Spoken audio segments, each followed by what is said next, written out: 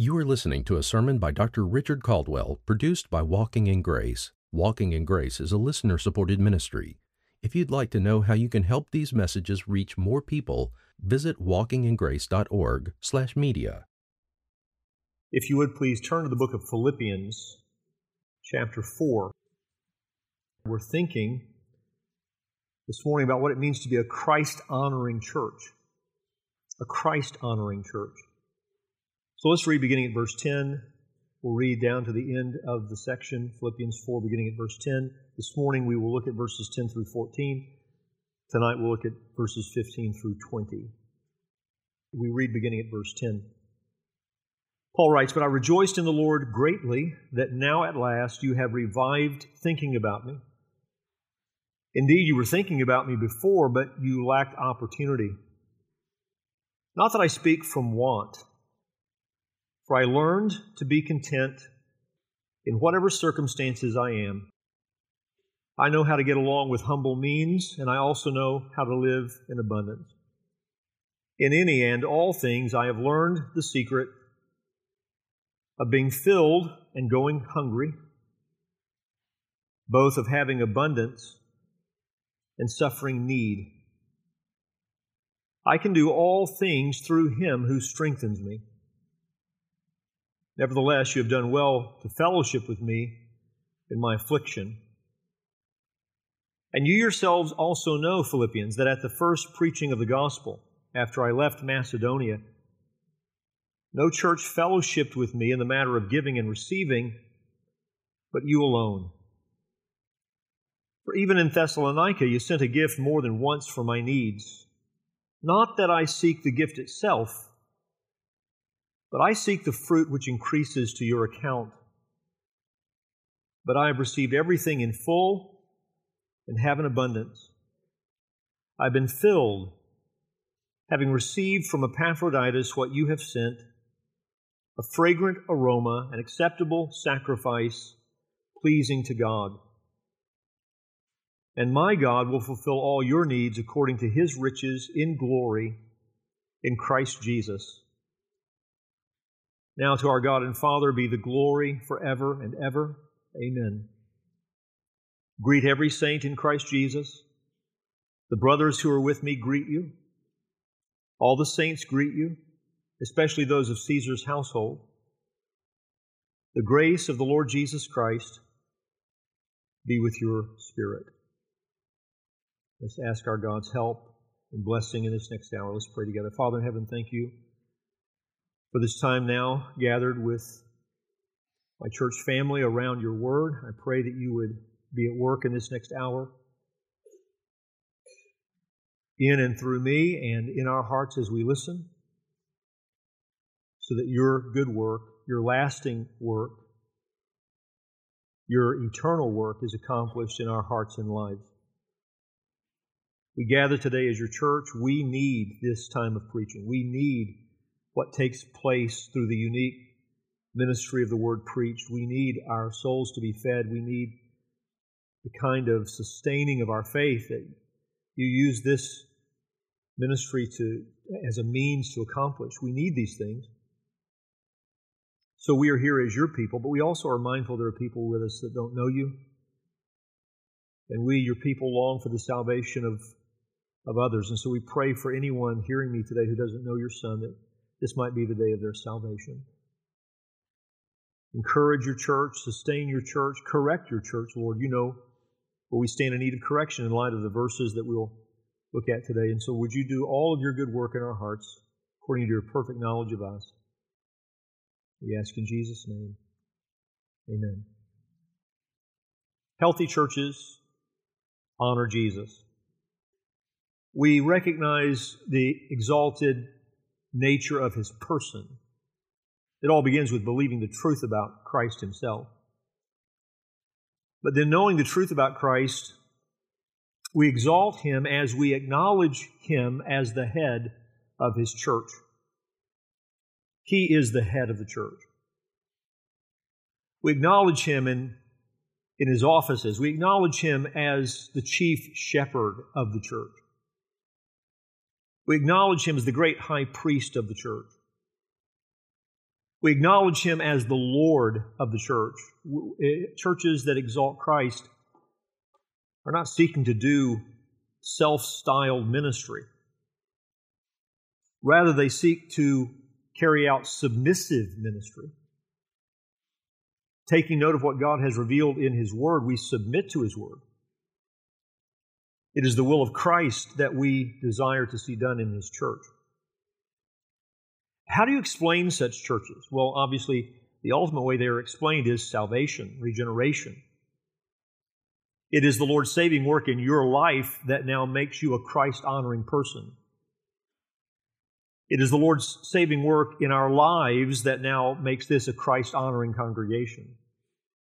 So it's all ultimately explained by salvation. But as you think about how that functions, how that gets lived out, you think about philosophy of ministry, you think about structure of ministry, you think about the things that we do as a local church in ministry, how is the Christ-honoring nature of it maintained? How do we stay in the right lane? There are many things we could say about that. No church honors Christ that isn't growing in its knowledge of Christ. We honor Him as we know Him better and better. No church honors Christ that doesn't cherish Christ, counting Him to be as our greatest treasure. No church honors Christ that doesn't prioritize Christ. He must have first place in everything in the life of His church. But this morning I want to talk about one non-negotiable that will be present in every Christ-honoring church. And I want to zero in on this quality because I think it is rarely mentioned. Of all the things we would talk about that would characterize a Christ-honoring church, I almost never hear this one mentioned in that kind of context. You're not going to find this in the 9 marks of a healthy church. You're not going to find this in so many other things that are good and helpful as we think about what it means to be healthy churches. This one doesn't get mentioned very often. Before I state it in the way that I want to spend our time thinking about it, let me say it to you this way. We cannot honor Christ while entertaining idols. Christ will not be honored in a church unless it's fleeing idolatry. Colossians 3:5 says this, "Therefore consider the members of your earthly body as dead to sexual immorality, impurity, passion, evil desire, and greed, which is idolatry." Interesting, isn't it? That Paul mentions all of these sins that we would automatically identify with idolatry, but then he ends it by talking about greed, and he equates it with idolatry. Greed, which is idolatry. John MacArthur commented and said, greed, literally, this term means to have more. It is the insatiable desire to gain more, especially of things that are forbidden. Exodus 20, Deuteronomy 5, James chapter 4, which amounts to idolatry. When people engage in either greed or the sexual sins Paul has cataloged, they follow their desires rather than God's, in essence, worshiping themselves, which is idolatry. I want more. I'm not satisfied. I need more. Wanting things, in some cases, that are forbidden. Wanting things in other cases that are not inherently sinful, but it's not what God has assigned to me right now.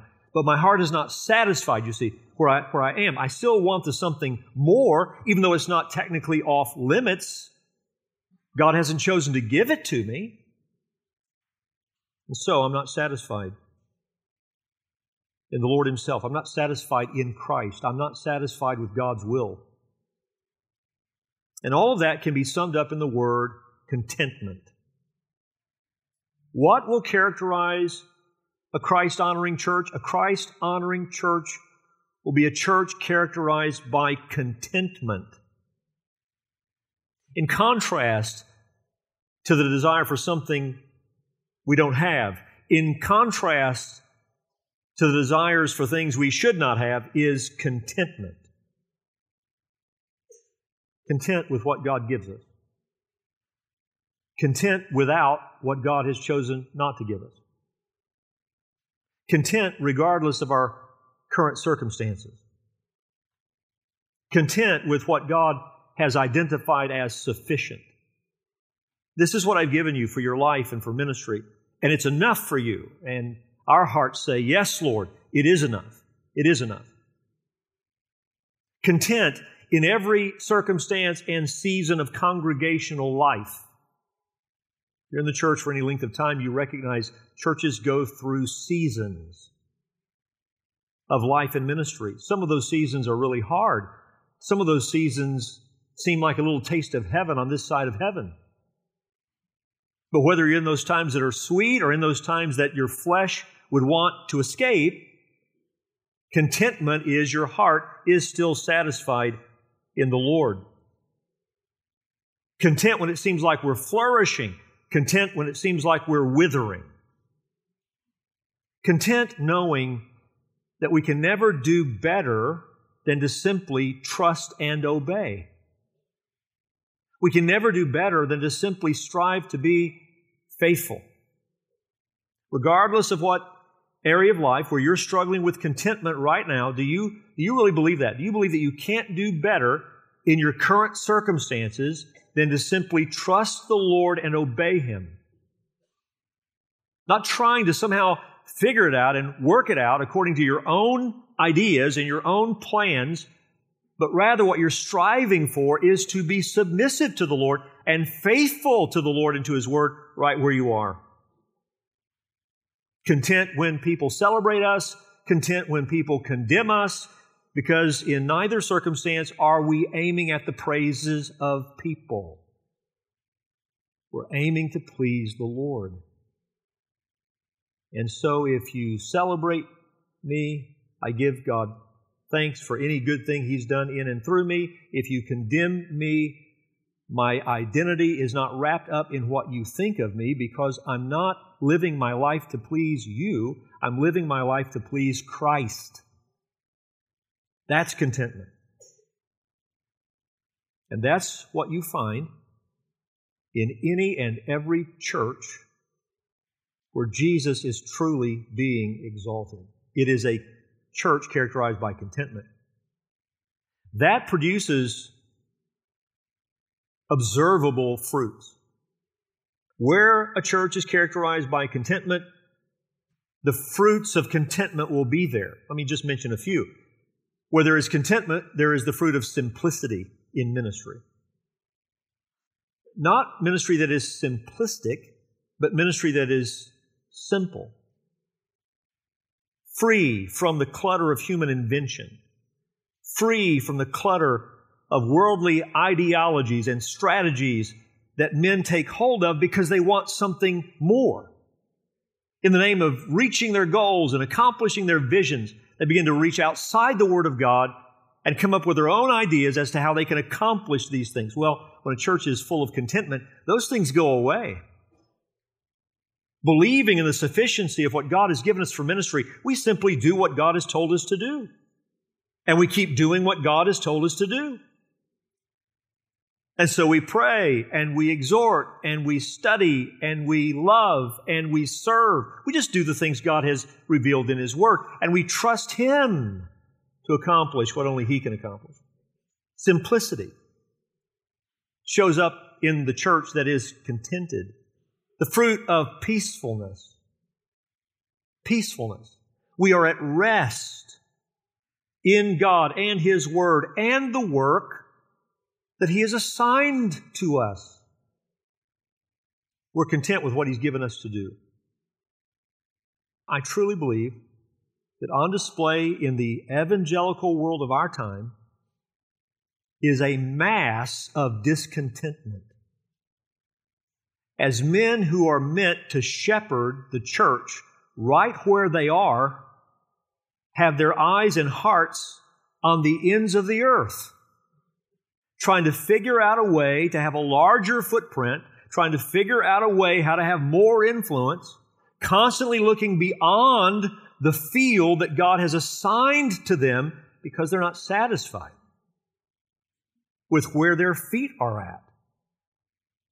Where a church is characterized by contentment, what the Lord has assigned to us is enough. In fact, it's too much because there's no one adequate for it. We don't want more. We want to be faithful with what God has given us. And then if He chooses to give us more, we want to be faithful with that. But whatever He chooses to assign to us, that is enough for us. The fruit of unity. Where there is contentment in Christ, we are free from competition with each other. How much jealousy exists in the name of Christian ministry? How much jealousy exists in the life of the church? Where your heart is satisfied with Christ, you're not living a life of one comparing himself with another. We're all striving to the same end, and that is to exalt Christ by living lives that are being conformed to His image. We're not in competition with each other about that. We want to help each other to that end. And so there's not jealousy over things like spiritual giftedness. There's not jealousy over things like ministry assignments. If the Lord chooses you to exalt His Son in a way that I once wished I could do, but He's not chosen to let me do it, He's chosen you to do it, I am now able to be your biggest cheerleader, because what is upmost in my heart is not self-exaltation, but Christ's exaltation. And if He uses you to do it, His Son is being exalted. And that's my desire and your desire. Where there is contentment in a church, it is a thankful church. It is a joyful church. But as we'll be reminded in our verses this morning, this is not something automatic for Christians, contentment. It's something you have to learn. Verse 11, not that I speak from want, for I learned to be content in whatever circumstances I am. Contentment is something learned over a lifetime. It's something that, though you may be able to say in some sense you've learned it, you are still learning it. Always. Until one day your heart is satisfied by the sight of your Savior. Learning to have your heart rest in Him. It is a quality experienced indirectly. It's not something you get to directly. You don't just say, well, today I want to be content, so automatically then you are content. In fact, you can be telling yourself to be content and be battling with being discontent. It's indirect in the way we experience it. That is, it is learned in the furnace of God-ordained circumstances that will sift you and purify you. God teaches you to rest in Him by putting you in circumstances where you must rest in Him. And in that way, our God is teaching us the vanity of putting our hope in things that are not our ultimate hope. Putting your hope in material things, putting your hope in positions, whether it be in work or some other realm, putting your hope in people. Ultimately, the Lord weans us off of that kind of misplaced dependence through circumstances wherein we learn that only He can ultimately satisfy our hearts. Anything else is idolatry, you see. So we can just state it simply by saying this: we will never honor Christ in His church if we are not satisfied with Christ in His church. We will never honor Christ in His church if we are not satisfied with Christ in His church. This is experienced, by the way, one believer at a time. If we talk about a church characterized by contentment, what that is going to mean is that the individuals whose faces I'm looking at right now are people characterized by contentment. One soul at a time, the church becomes a church characterized by contentment. Two main points we'll look at this morning in verses 10 through 14. First of all, I want you to see Paul's joy declared. Paul's joy declared. Verse 10, "But I rejoiced in the Lord greatly that now at last you have revived thinking about me.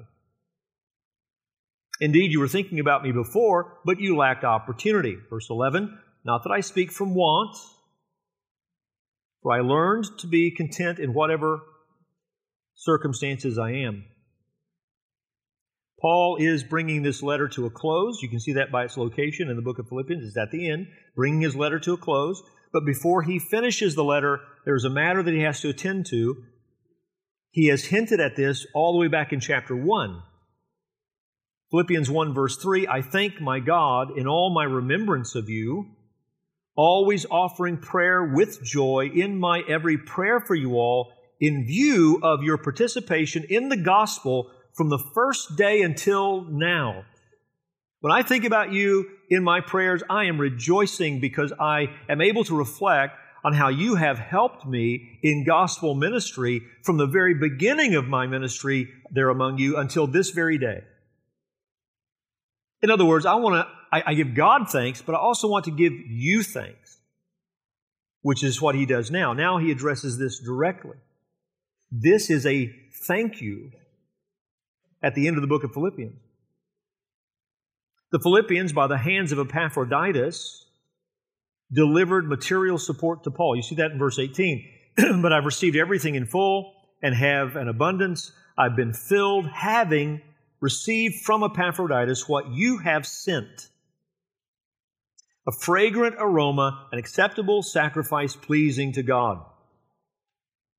So the Philippians, by Epaphroditus, send an offering. Paul is in a Roman prison. He is surviving on the most basic kind of provisions. He's existing in a state of want from a material point of view. He faces an impending trial before Roman authorities, and though he thinks it unlikely, there is the possibility even of execution. And in the midst of those circumstances, he meets with friendship. He meets with love. He meets with concern on the part of the Philippian church, because Epaphroditus has arrived with their gift, and that man himself is a gift to Paul. Must have been such an encouragement for Paul when he arrives. And so Paul wants to say thank you for this. And his thank you is fascinating because it's rich with instruction. This is a thank you that is more than a thank you. Paul the apostle, doing what he always does, he takes even a thank you and he turns it into a teaching opportunity. And what he wants to do is to model for them what it means to be content in the Lord. The instruction is a great reminder to us that salvation is something supernatural. It is eternal life. It is fellowship with God and His Son. So that in salvation there is the presence of genuine faith. And where there is genuine faith, there is a unique worldview. There's a unique view both of life and the meaning of life and the end of life. There is an eternal perspective that is possible where salvation has come. It exists where salvation has come. And that perspective, that eternal perspective, allows for unique acts of service. Because salvation is supernatural, what you then see saved people do is supernatural.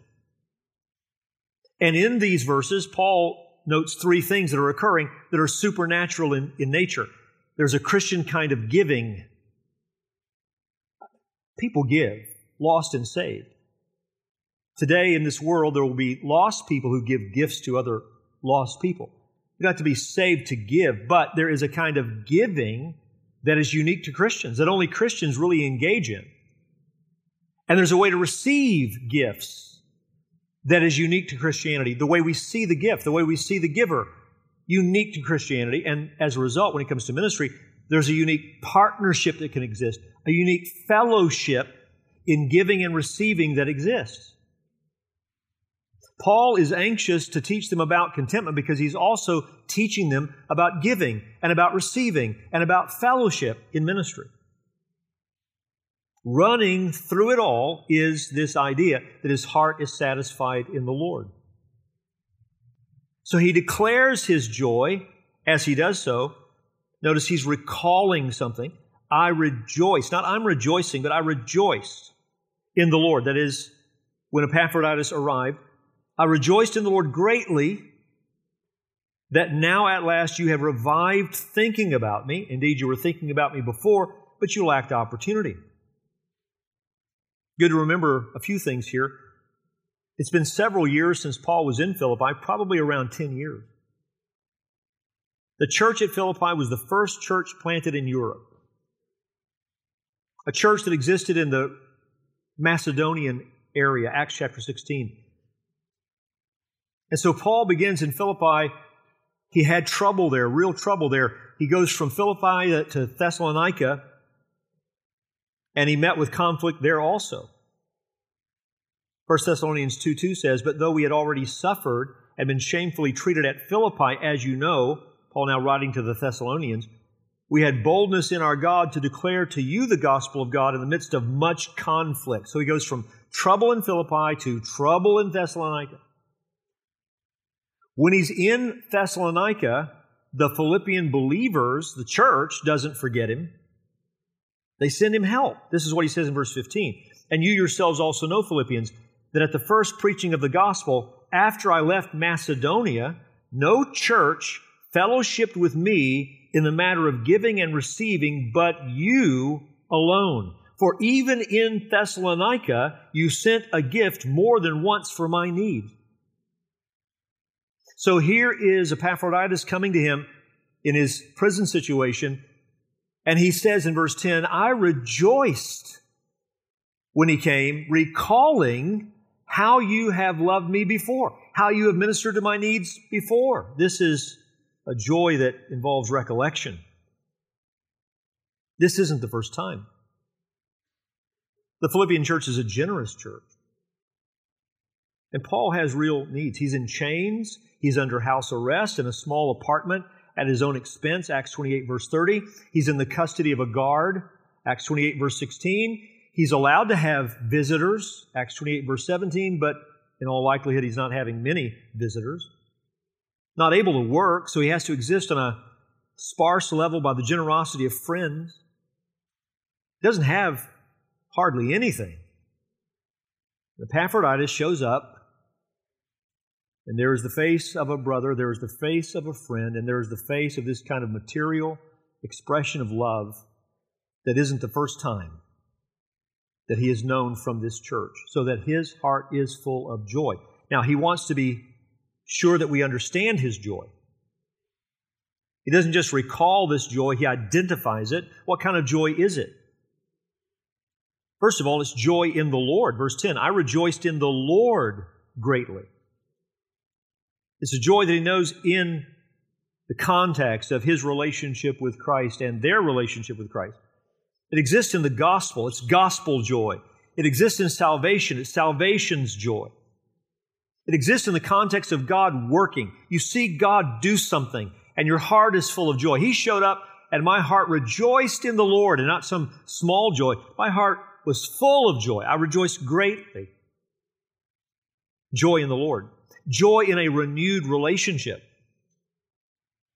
I rejoice in the Lord greatly that now at last you have revived thinking about me. That word revived is a Greek word that was used in the world of growing plants and trees and that sort of thing, a horticultural term. It's used only here in the New Testament. It means literally to bloom again or to grow again.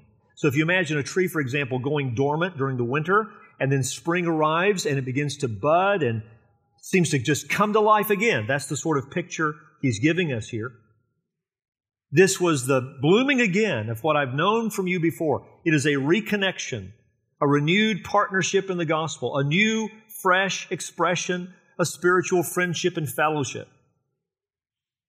So that it was joy in a new opportunity, Now at last, he says, you have revived thinking about me. Indeed, you were thinking about me before, but you lacked opportunity. He doesn't want them to be confused, like he's saying, you know what, you thought about me, then you forgot about me, and now you've remembered me. That's not what he's saying.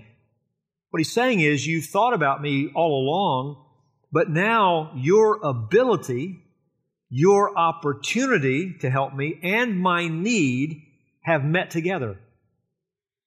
God is working on your end in such a way that though the desire has been there all along, now you have opportunity and ability to give me help right at this moment when I especially needed help. So He is delighting in God's work that brought their willingness together with His need. He declares His joy. He declares His joy. Second point. Paul's joy declared, that's point number one. Paul's joy clarified. Clarified, verses 11 through 14. Not that I speak from want, for I learned to be content in whatever circumstances I am. I know how to get along with humble means, and I also know how to live in abundance in any and all things. I have learned the secret of being filled and going hungry, both of having abundance and suffering need. I can do all things through Him who strengthens me. Nevertheless, you have done well to fellowship with me in my affliction. What is Paul wanting to make clear? He wants to make clear that his rejoicing is not really in the material gift.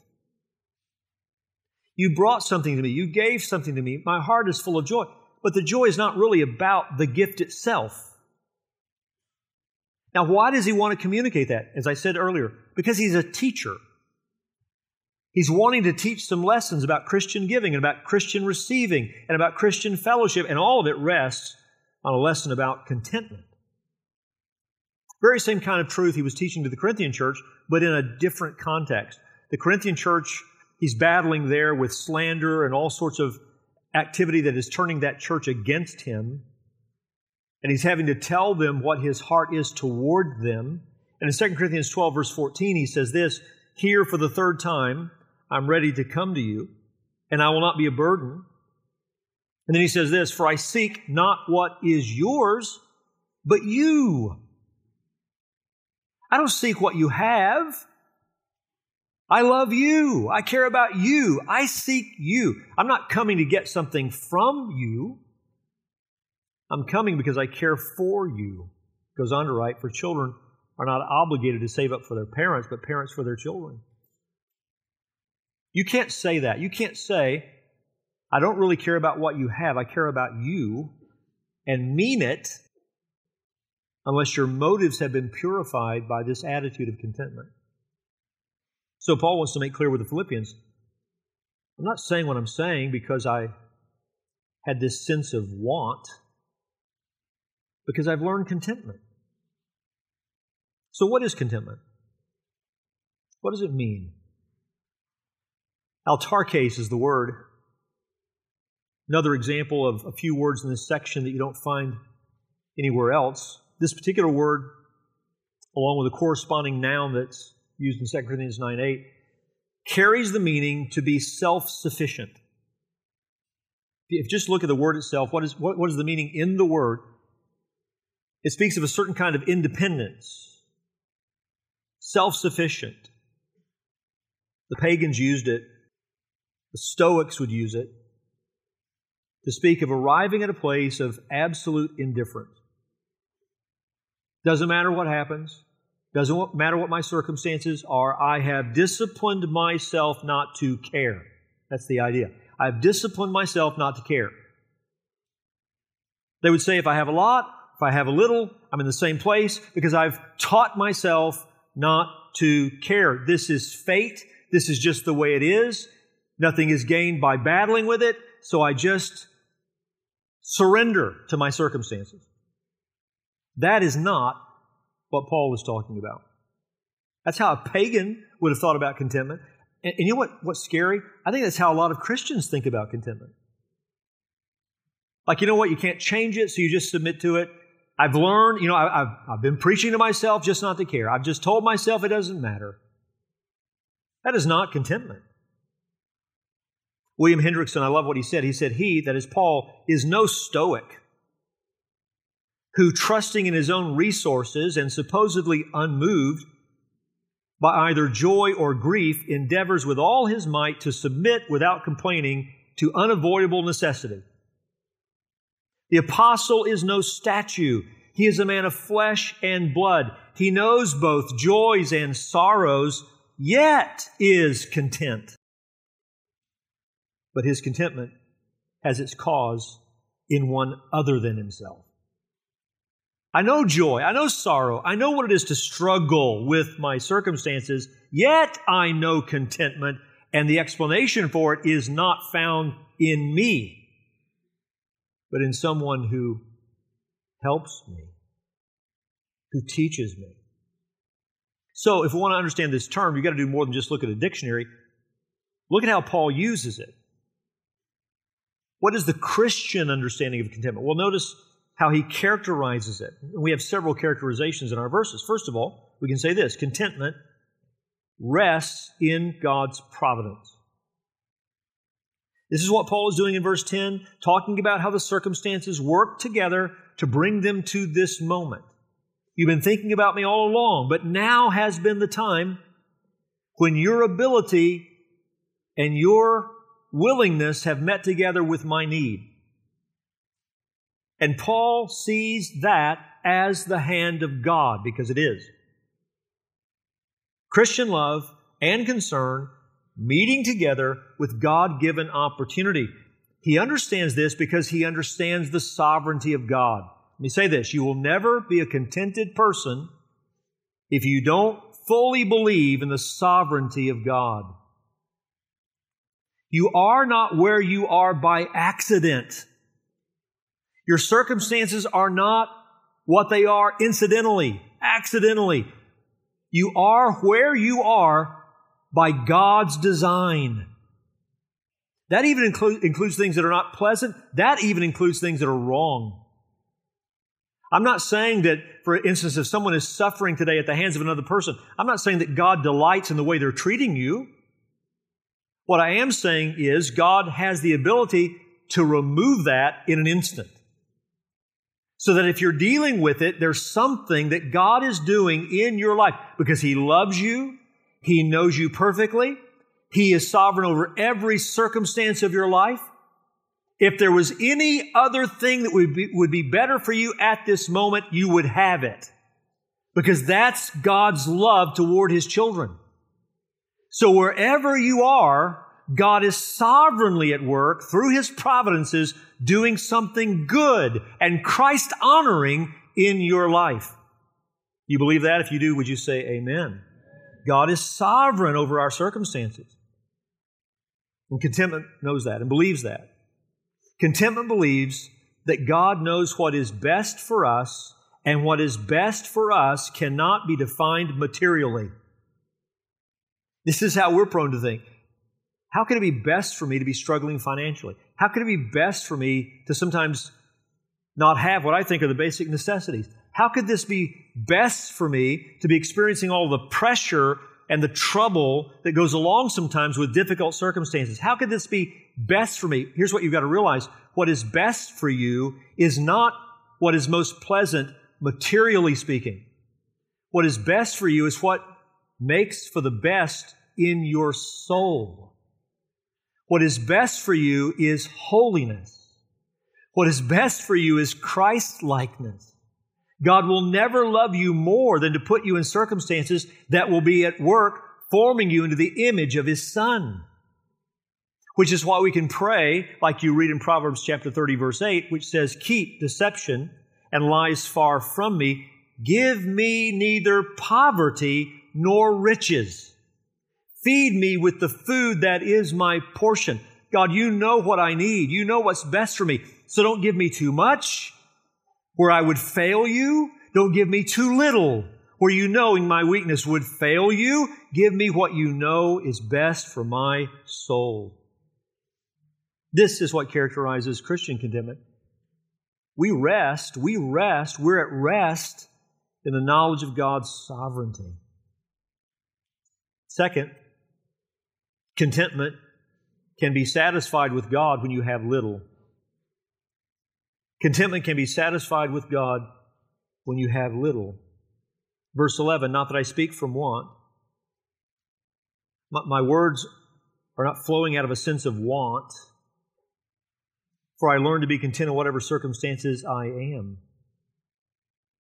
The rest that you find in contentment is explained by the riches identified in contentment.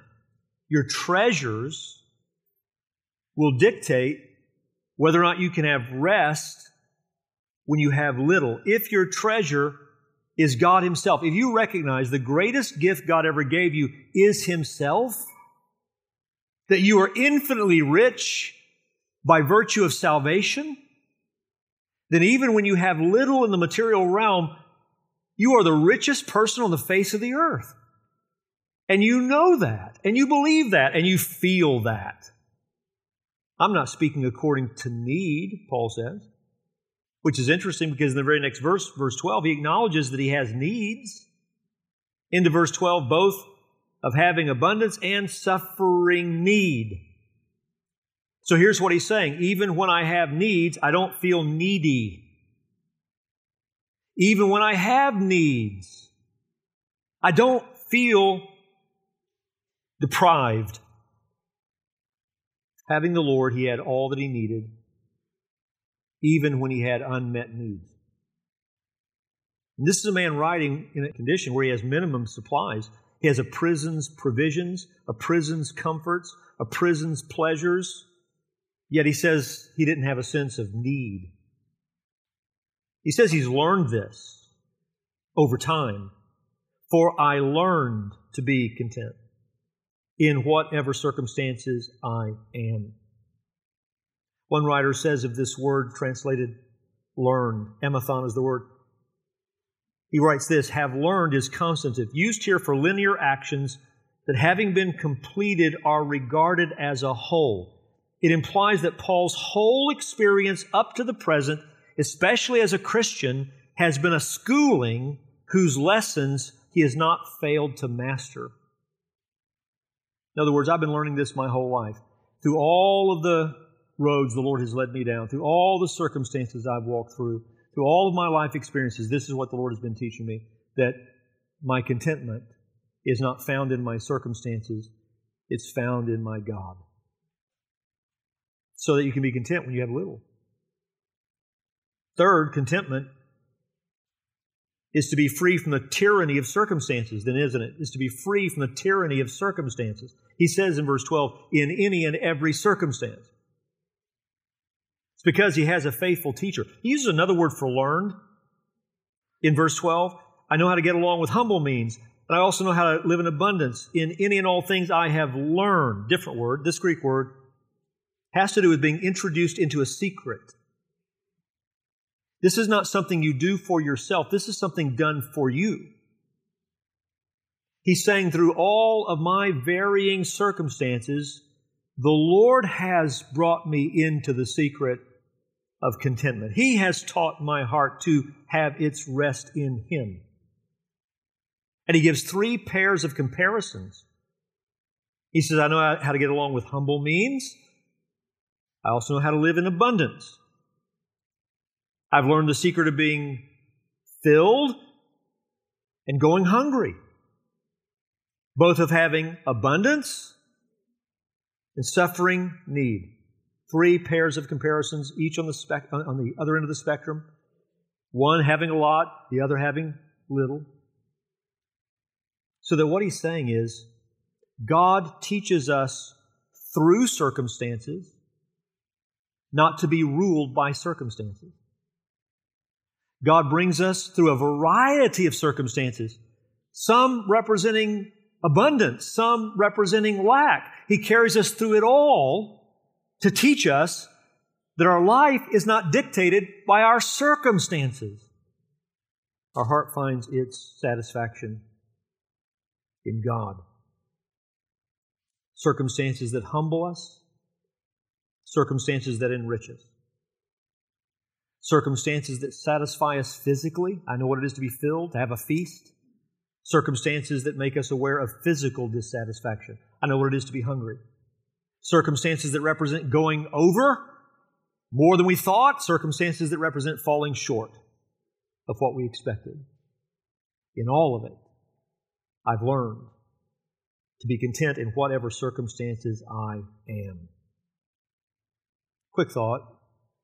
He mentions both ends of the spectrum. Do you realize you need contentment when you have abundance, just like you need contentment when you have little? He's learned it in both sets of circumstances. It takes grace to be content with God alone when you're in a circumstance of plenty. That is, even when it's going great and when you have everything you ever could have expected, you don't set your heart on that. You keep your heart fixed on Him. So that if they took all of that away, your heart's satisfaction hasn't changed an ounce. Because it's been fixed on Him the entire time.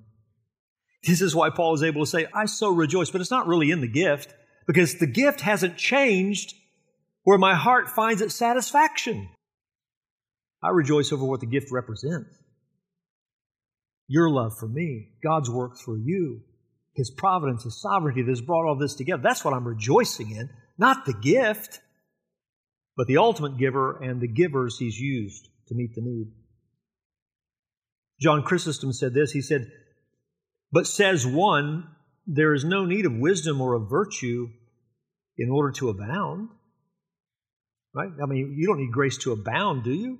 Chrysostom goes on to say this, there's great need of virtue, not less than in the other case, for as want inclines us to do many evil things, so does plenty. For many oftentimes coming into plenty have become indolent and have not known how to bear their good fortune. You come into plenty and you become spiritually lax. You become spiritually lazy. Can anybody here testify that your problems help your prayer life? Amen? When do you find yourself on your knees? But when you sense you have need. So we have to fight to keep our hearts fixed on God in the hours of plenty, just like we do in the hours of want. Contentment, rest in God's providence. Contentment, satisfied with God when I have little. Contentment, free from the tyranny of circumstances. Circumstances don't dictate my life. My heart is set on Christ. Fourth, contentment has its source in Christ Himself. Verse 13, I can do all things through Him who strengthens me. He didn't say I can do this because I'm so self-disciplined. I can do this because I've learned this method in my mind of what to think about and how to think about it and all this, that sort of thing. He says, I can do all things through Him who strengthens me. Literally, all things I am able to do by the one who strengthens me. To be satisfied in Christ means I'm being strengthened in Christ. It is Christ's power that allows me to have a God-honoring attitude.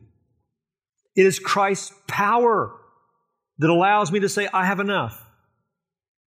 There's nothing too difficult for God, therefore there's no circumstance that Paul can't be content in. Because the power of God is always enough for any circumstance we face. This is a contentment that comes directly from the sufficiency of Christ and directly out of fellowship with Christ.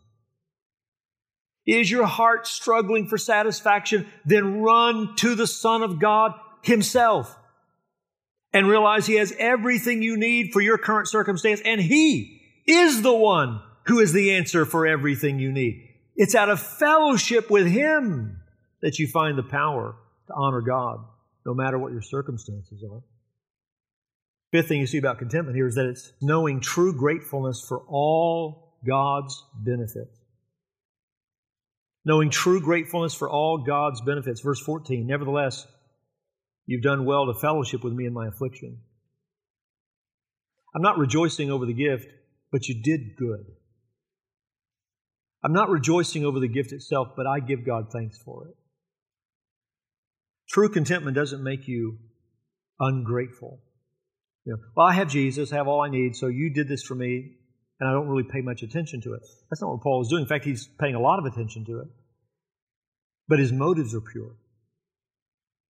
His heart is not wrapped up in the gift. It's wrapped up in Christ and Christ's work in and through them. That's the right perspective.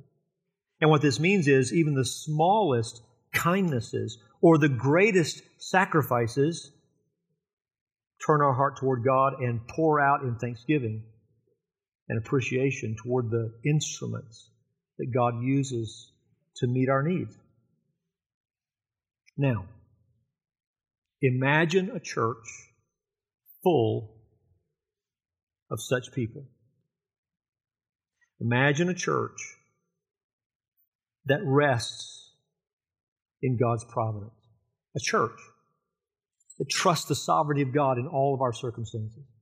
You know what's good for me? I don't think I have to imagine such a church. I think I've seen such a church. We're in a gym, aren't we?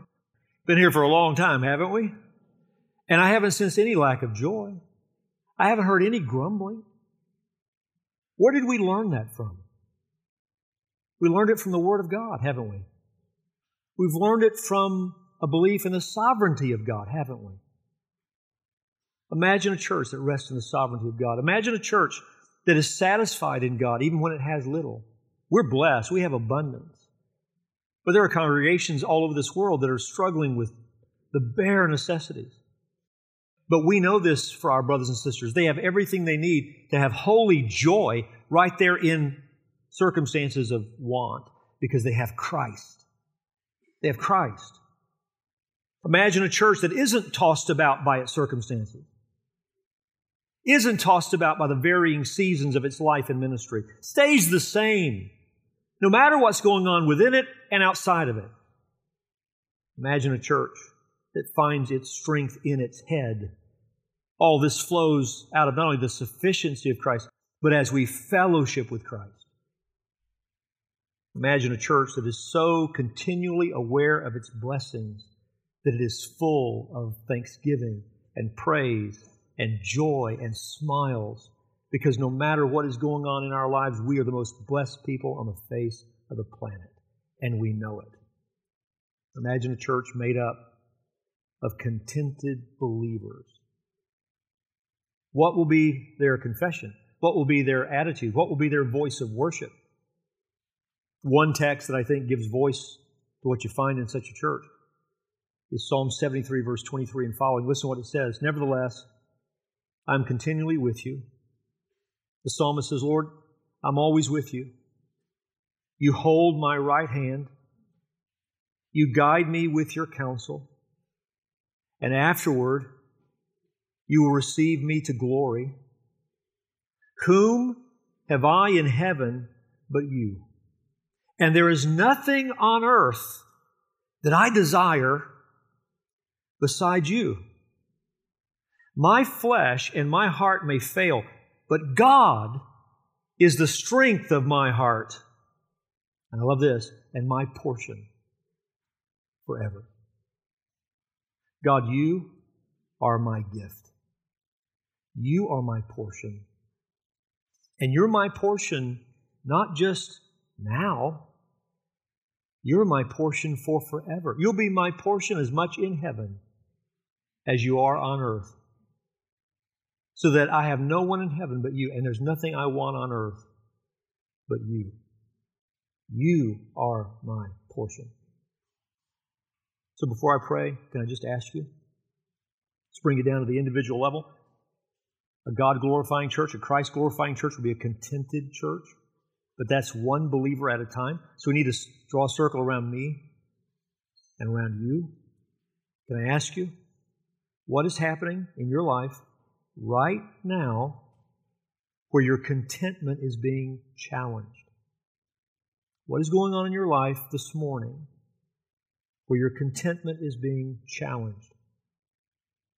Wherever that is, I want to ask you, are you looking at your circumstances from an eternal point of view? What will this produce that is good for my soul? So that you are trusting in God's sovereignty over your life. Are you trusting this is providential? God is at work in it. And do you know what it is to care more for God's glory than for your comfort? How is Paul able to rejoice in a prison? How do you write this from a prison?